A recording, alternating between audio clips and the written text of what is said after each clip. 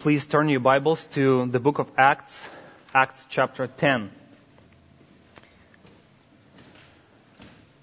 The text of Scripture that we're going to study this morning plays a very unique role in the book of Acts.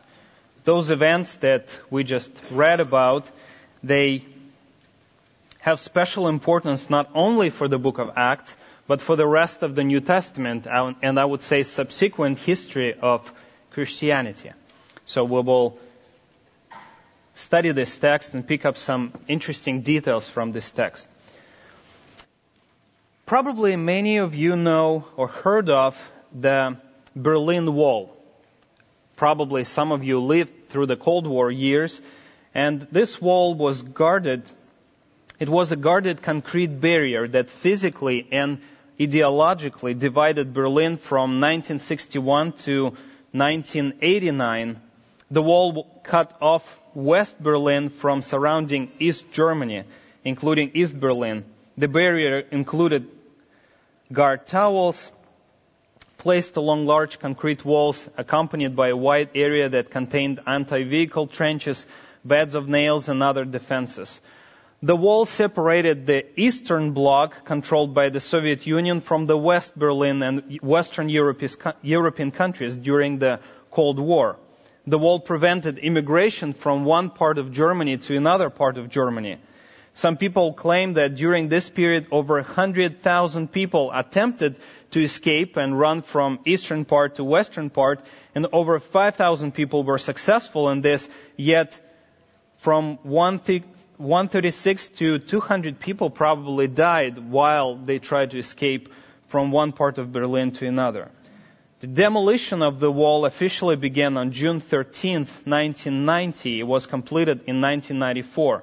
The fall of the Berlin Wall paved the way for German reunification, which formally took place on October 3rd, 1990. And if you visit Berlin today, you will see that wall. You will see some historic signs that were there for 30 years. So this is very known wall in history. I know many of you in Texas dream about the wall, and we read some news of the wall, but this wall in Berlin was probably the most known in recent history. The events that we're going to talk about today, those events that we read about in Acts chapter 10, are more important, even more dramatic than the demolition of the Berlin Wall.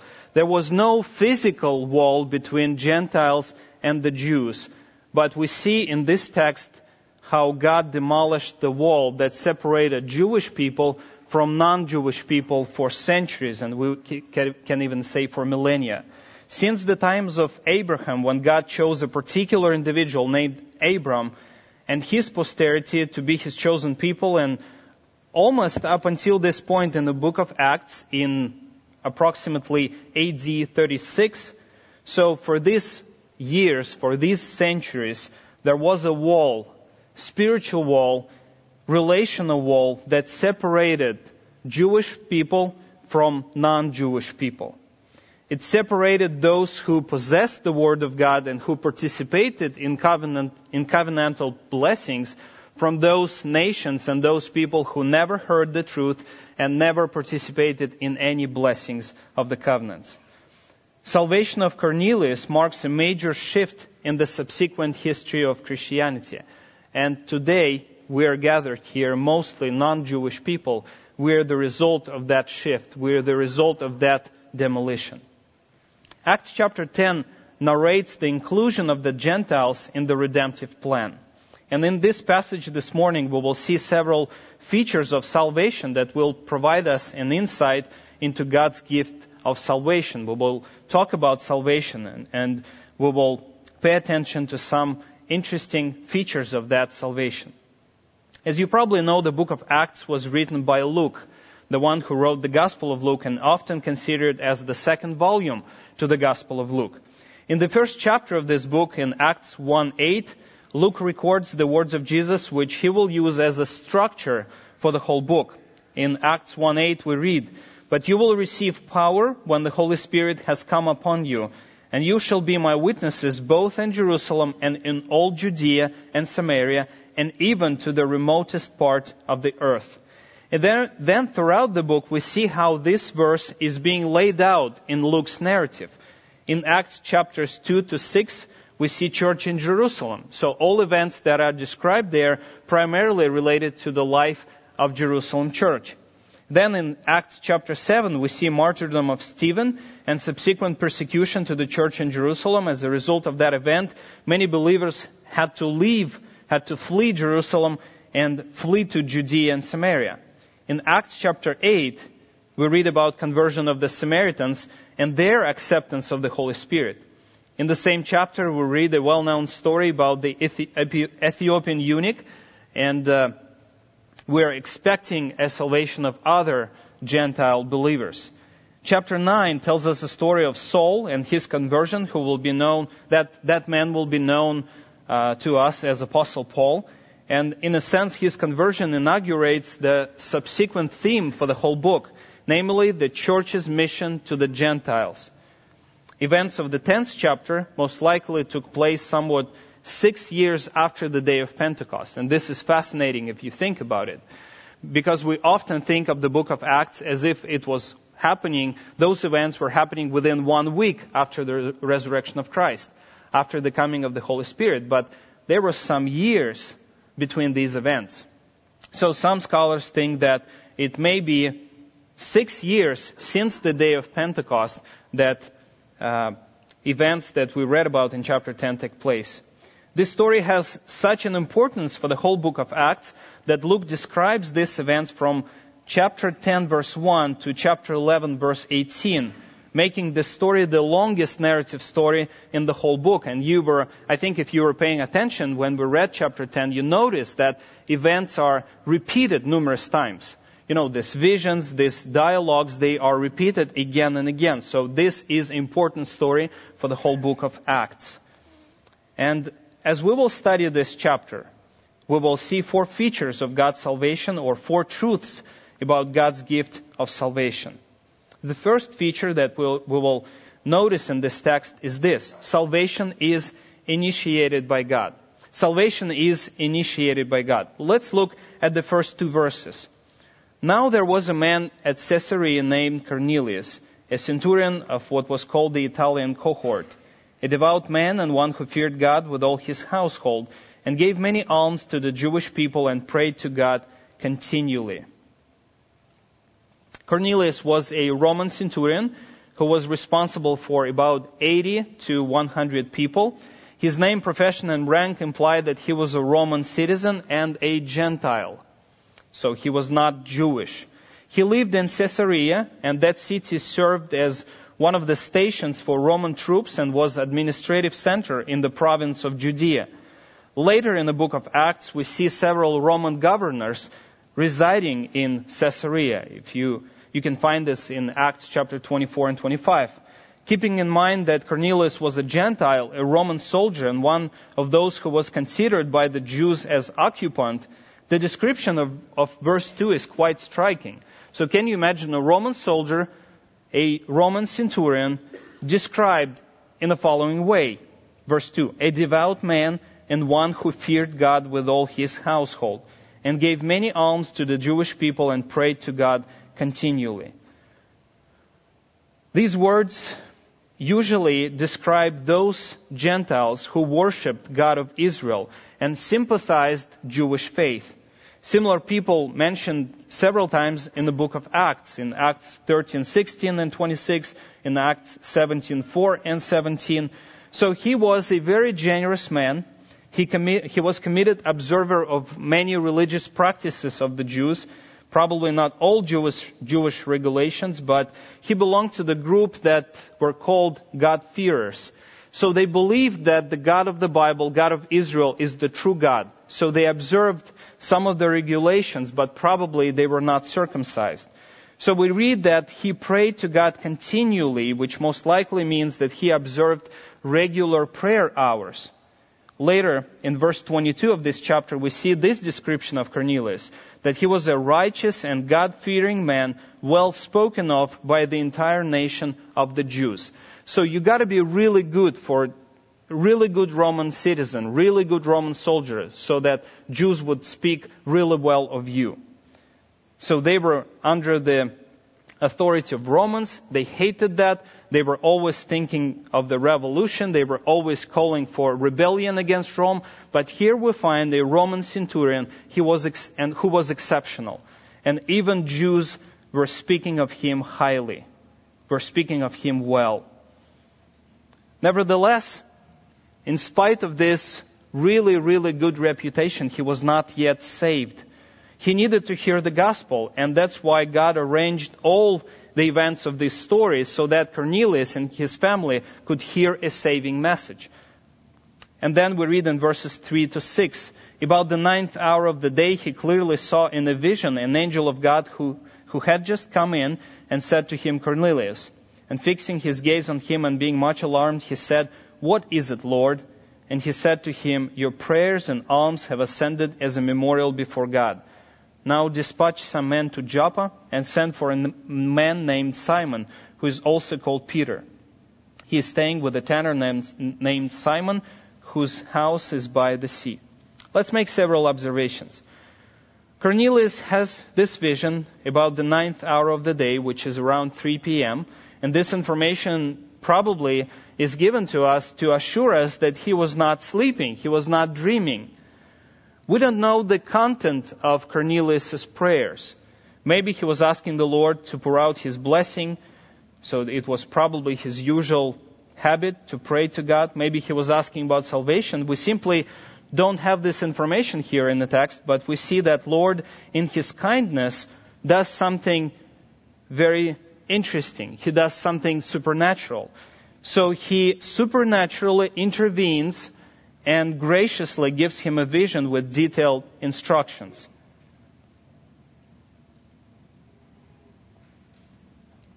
In God's providence, Cornelius was given God's message. He was given the message of the truth. So some people may think, well, it was God's response to his morality. So he was very moral, he was very pious, he was very good, and that's why God responded to him and blessed him. But think about it. He was a Gentile Roman soldier. In God's providence, he served in the land of Israel. If he would serve in any other place of the world, he would never meet the God of Israel. He would never hear about the true God. He was close to the place in God's providence. He was serving in a place that was so close to the worship of the true God. And God revealed his mercy, and Cornelius got to know the truth. So both this narrative and the rest of the Bible testify that it is God who first demonstrates his initiative. Sometimes his initiative is providential, so he providentially puts Cornelius close to Israel. In all places where Roman armies were at that point, and they were fighting everywhere. So, of all places, God put Cornelius in Caesarea, close to the preaching of the truth. And moreover, more than that, Lord intervenes the life of Cornelius with a supernatural experience. Since our time is very limited, we will not read the whole section from verse 9 to 23 again, but we will just pay attention to some details. So Peter was staying with Simon a tanner. He was staying in a really nice place probably because the house was by the sea. So sometimes we think that people in ancient times did not enjoy nature and did not enjoy nice places, but probably they did enjoy. So can you imagine this house by the sea? Peter is there. He came to Joppa, about 37 miles from Caesarea, a few days before. We read about it in chapter 9, verse 43.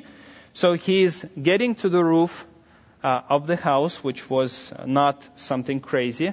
So houses in Israel were built that way that you would spend some time on the roof, and it was probably a really good sight. He would probably see the sea. He would probably dream about fishing. So at that time, Peter is there. So at the same time, God is working with Cornelius in such a way that he tells him that he needs to hear the message of Peter. So why Peter, we may ask? So some Catholic friends would respond, well, it's obvious why Peter, because he was the Pope. But no, he was not the Pope, but he plays a unique role in the book of Acts. It is striking that at Caesarea there were other preachers. So Cornelius was at Caesarea, Peter is at Joppa. And Cornelius needs to go there and invite Peter to come over to Caesarea. So they were other preachers at Caesarea. For example, if we look at chapter 8, verse 40, we see that Philip was there. In chapter 9, verse 30, we know that Saul or Paul was there after conversion. So for some reason, in God's providence, salvation of the Gentiles, massive salvation of the Gentiles, had to be testified by Peter. So Peter was the pillar of the mother church in Jerusalem. Peter was the head of the 12. Peter was the one who boldly preached on the day of Pentecost. Peter was the one who came and testified the salvation of the Samaritans when they received the Holy Spirit. So it must have been Peter to testify how salvation exceeded Judea and Samaria and now became accessible to all. And in verses 9 to 16, we read about this vision of Peter. So he's sitting on the housetop, enjoying the view, and he falls into a trance, which some commentators say it is a state of being in which consciousness is wholly or partially suspended.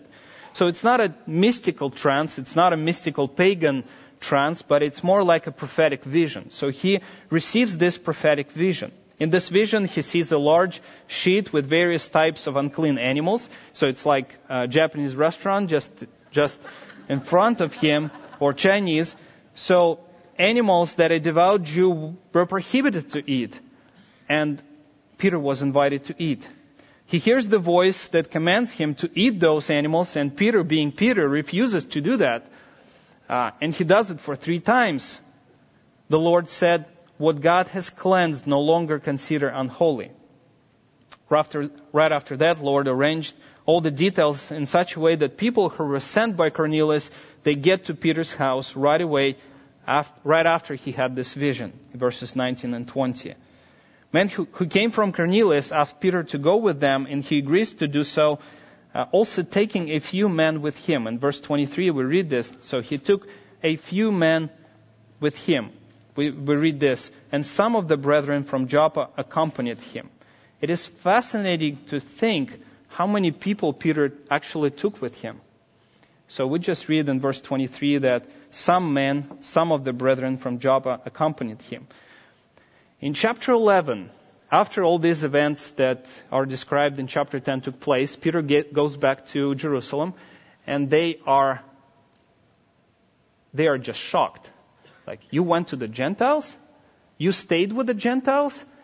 You are telling us that Gentiles now receive the Holy Spirit just as we did. Who can prove it? Prove it to us. So Peter explains them all the details of the story. In chapter 11, verse 12, we read this information. The Spirit told me to go with them without misgivings. These 6 brethren also went with me, and we entered the man's house. So he's taking 6 men with him, and we wonder why. Like, why 6? Some may suggest that these were cardinals. These were the men who usually accompanied Peter, but it's probably not true. It is not true. It is not true. They were not cardinals.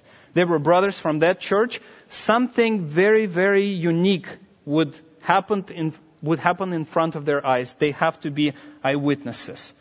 According to the law of Moses, it was enough to have 2 or 3 witnesses to testify. So Peter takes twice more than needed. So he takes 6 people. So this is very, very important event in the history of early church. Salvation has reached the Gentiles, and now the doors of the church were widely open to non-Jews.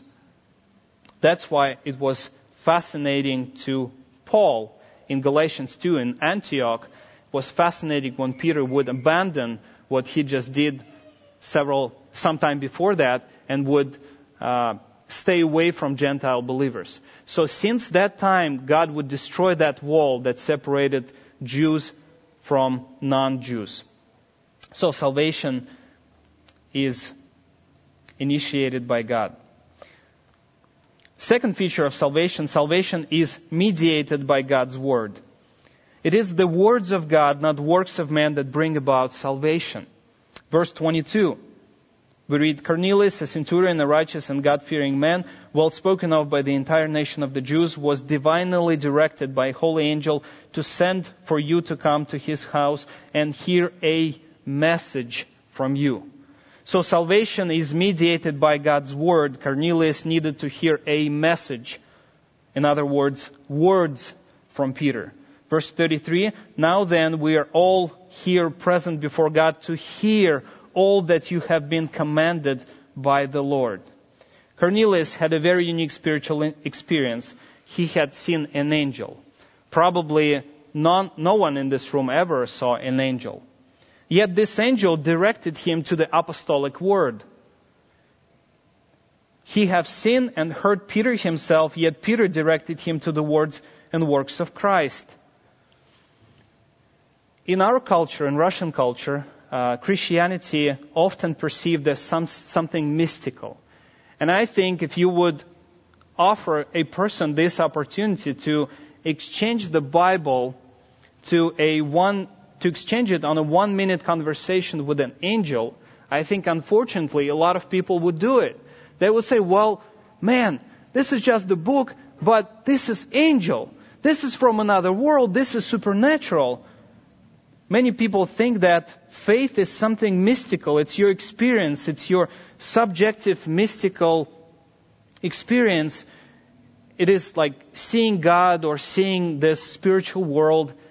But when we read in the story, the salvation is mediated not by supernatural experience or mystical experience. It is mediated by God's Word. Many people believe that faith should be based on inner feelings and experiences and not on something rational and objective.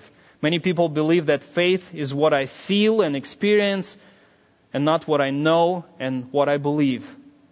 But in this text, we see a contrast to such ideas. When angel is talking to Cornelius, he gives him instructions on how to find the preacher of God's Word.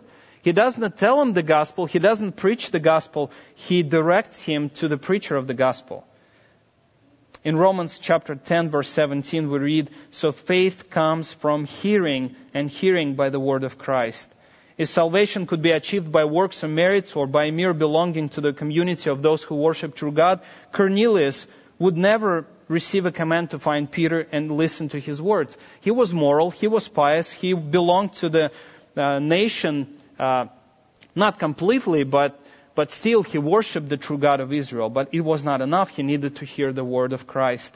He needed to hear the gospel. So this passage teaches us that even externally righteous people are not righteous in the eyes of God, and they still need to hear the truth.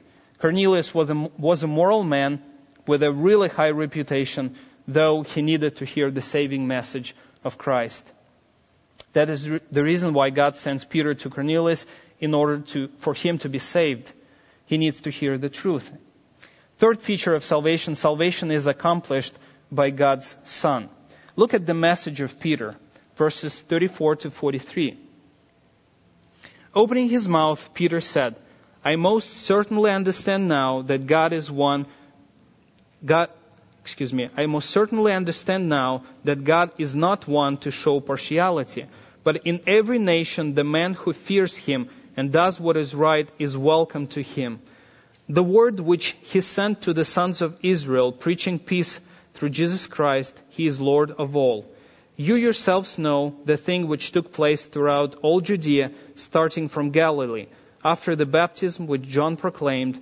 You know of Jesus of Nazareth, how God appointed him with the Holy Spirit and with power, and how he went about doing good and healing all who were oppressed by the devil. For God was with him. We are witnesses of all the things he did, both in the land of the Jews and in Jerusalem.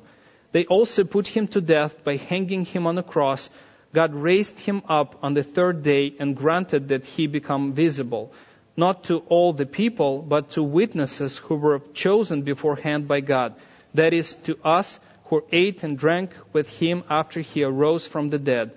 And he ordered us to preach to the people and solemnly to testify that this is the one who has been appointed by God as judge of the living and the dead. Of him all the prophets bear witness that through his name everyone who believes in him receives forgiveness of sins. Look at this message. This is a very good presentation of the gospel. Jesus is at the center of this sermon. Salvation is all about Jesus. Peter preaches about the life of Christ, about his death on the cross, his resurrection, his future second coming with judgment, and his identity. He is the Messiah. He is the promised anointed son of David. He was predicted by the prophets. He connects the Jewish faith of Cornelius with the current revelation. He says, all the prophets, they testify about him. In order to be saved, a person needs to know certain truth about Jesus and confess him as Lord. Cornelius was a Roman centurion. His Lord was Caesar. But Peter called him to confess Jesus as the ultimate Lord of life. In the book of Acts, we find this message in chapter 4, verse 12. And there is salvation in no one else, for there is no other name under heaven that has been given among men by which we must be saved. In chapter 17, we see the sermon of Paul in Athens. Acts 17:30-31. Therefore, having overlooked the times of ignorance, God is now declaring to men that all people everywhere should repent, because he has fixed the day in which he will judge the world in righteousness through a man whom he has appointed, having furnished proof to all men by raising him from the dead. Romans chapter 10, verse 9. If you confess with your mouth Jesus as Lord and believe in your heart that God raised him from the dead, you will be saved. So salvation is accomplished by the Son, and Cornelius needed to hear that truth about Christ. And finally, in this chapter, we find the fourth feature of salvation, and that is salvation is authenticated by God's Spirit. Salvation becomes known. It is authenticated. It becomes obvious through the work of the Spirit. Verses 44-48. While Peter was still speaking these words, the Holy Spirit fell upon all those who were listening to the message. All the circumcised believers who came with Peter were amazed, because the gift of the Holy Spirit has been poured out on the Gentiles also. For they were hearing them speaking with tongues and exalting God. Then Peter answered, surely no one can refuse the water for those to be baptized who have received the Holy Spirit just as we did, can he? And he ordered them to be baptized in the name of Jesus Christ. Then they asked him to stay on for a few days. Salvation of Cornelius and his family became evident right away. The Holy Spirit of God fell upon those who were listening to the words of Peter, and we see manifestation of the Spirit. In those days, they needed Peter and those men who came with him, they needed to know right away that this new group are actually new converts, that they became new creation, that they became people of God, that they became Christians. Salvation actually took place in their lives. And that's why we see this visible manifestation of the Spirit. It was God's plan of salvation that it will be evident right away. Some scholars call it mini Pentecost, like a miniature or a small version of the Pentecost. We see that in the book of Acts several times. We see that in chapter 8 when the Holy Spirit comes when apostles arrive. Holy Spirit comes upon Samaritans when apostles arrive. And now we see that Holy Spirit comes upon Gentile when apostles are there. So, and that will demonstrate to everyone that they are in the same group. They belong to church. They belong to the Jesus movement. So they are one people of God with the Jews. So some of these events that we read about, they are not normative for every age. So today when a person comes to Christ, we don't see exactly the same what Peter and brothers from Joppa were able to see. So we don't see this supernatural manifestation of the Spirit, but what we need to see is the work of the Spirit in the life of a person. In Romans chapter 8, verse 9, we read, "But if anyone doesn't have the Spirit of Christ, he doesn't belong to him." So if you don't have any signs that the Spirit of God is in you, then you have to question your own salvation. In Galatians chapter 5, verses 22 to 24, we read about the fruit of the Spirit. But the fruit of the Spirit is love, joy, peace, patience, kindness, goodness, faithfulness, gentleness, self-control. Against such things there is no law. Now those who belong to Christ Jesus have crucified the flesh with its passions and desires. So salvation is always visible. It is always authenticated by God's Spirit. So in that story, it was supernatural manifestation of salvation. So in our lives, it is still important to see some fruit of the Spirit. Some people say that, salvation is a very personal thing. It is my personal thing. It is my relationships with the Lord. You can't judge my heart. You don't see my heart. It is just very personal. It's just very mystical. It's just me and the Lord. You cannot make judgment about my salvation. You cannot question my relationships with the Lord. But when we read the New Testament, the marks of a Christian, the marks or characteristics of a new creation, of new man in Christ, they are pretty objective and simple. Love, joy, peace, patience, kindness, goodness, faithfulness, gentleness, self-control. We have other lists in the New Testament in Romans chapter 5, in 2 Peter 1. This is pretty simple. Do you have love in your life? Do you have joy? Do you have patience? Do you have kindness? Do you have goodness? Do you have faithfulness? Do you have self-control? If you don't have those things, then you have to question whether your faith is authentic, whether you possess the Spirit of God, whether the Spirit of God is in you, because if He is in you, He will change you, He will transform you. So He always authenticates salvation. People change slowly, but they change. If the Spirit of God is at work, there are changes. So this event was significant for redemptive history. The fruit of the Spirit was visible right away, but in our lives, it works differently. But we need to see this confirmation from the Spirit of God in our lives. Others have to see this confirmation.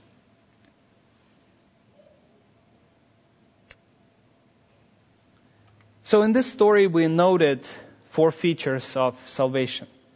We noted that salvation is initiated by God. Salvation is mediated by God's Word. Salvation is accomplished by God's Son. Salvation is authenticated by God's Spirit. Let us talk about ourselves. Let's talk about us. So today we have this privilege to worship God. We have privilege to express our gratitude that He was so kind and He allowed us to hear the saving message. He opened our eyes to the truth of His Word. His Son died in our place and His Spirit gave us new life. And this is the reason to worship. It is a Christmas season and probably the best time of the year to think about Christ and your relationships with Him. The best time to tell others about Christ and about the true meaning of Christmas. So we should ask ourselves, did I experience this God's gift of salvation? So Christ came to this world to fulfill the prophecies, to be this anointed Messiah, to be this long-expected Savior. And He died in the place of sinners, and He was raised by God because He was found perfect. And now He extends His gracious forgiveness to all who believe. So did you experience this God's gift of salvation? Do you know people who did not experience this gift, and you can share this good news with them? So salvation is initiated by God, and you can think about your own story, about your own life, and praise God that once He found you. You were lost, and now you're found. Once you were ignorant of the truth, you were ignorant of God's Word, and God was so gracious, and this Word was preached to you. You heard the Word of truth. Jesus Christ, when we were sinners, came to this earth and died in our place. Holy Spirit lives in us, and He creates His temple in us so we can have a life with God. God truly became Emmanuel, God with us. So He lives with us not only corporately when we gather together as a church, but also individually, because this is the new covenant blessing. We have the Spirit of God. What a wonderful God. What a wonderful gospel. So He made us unworthy sinners, His children, and He allows us to participate in this salvation. So we got to be thankful to Christ for what He did.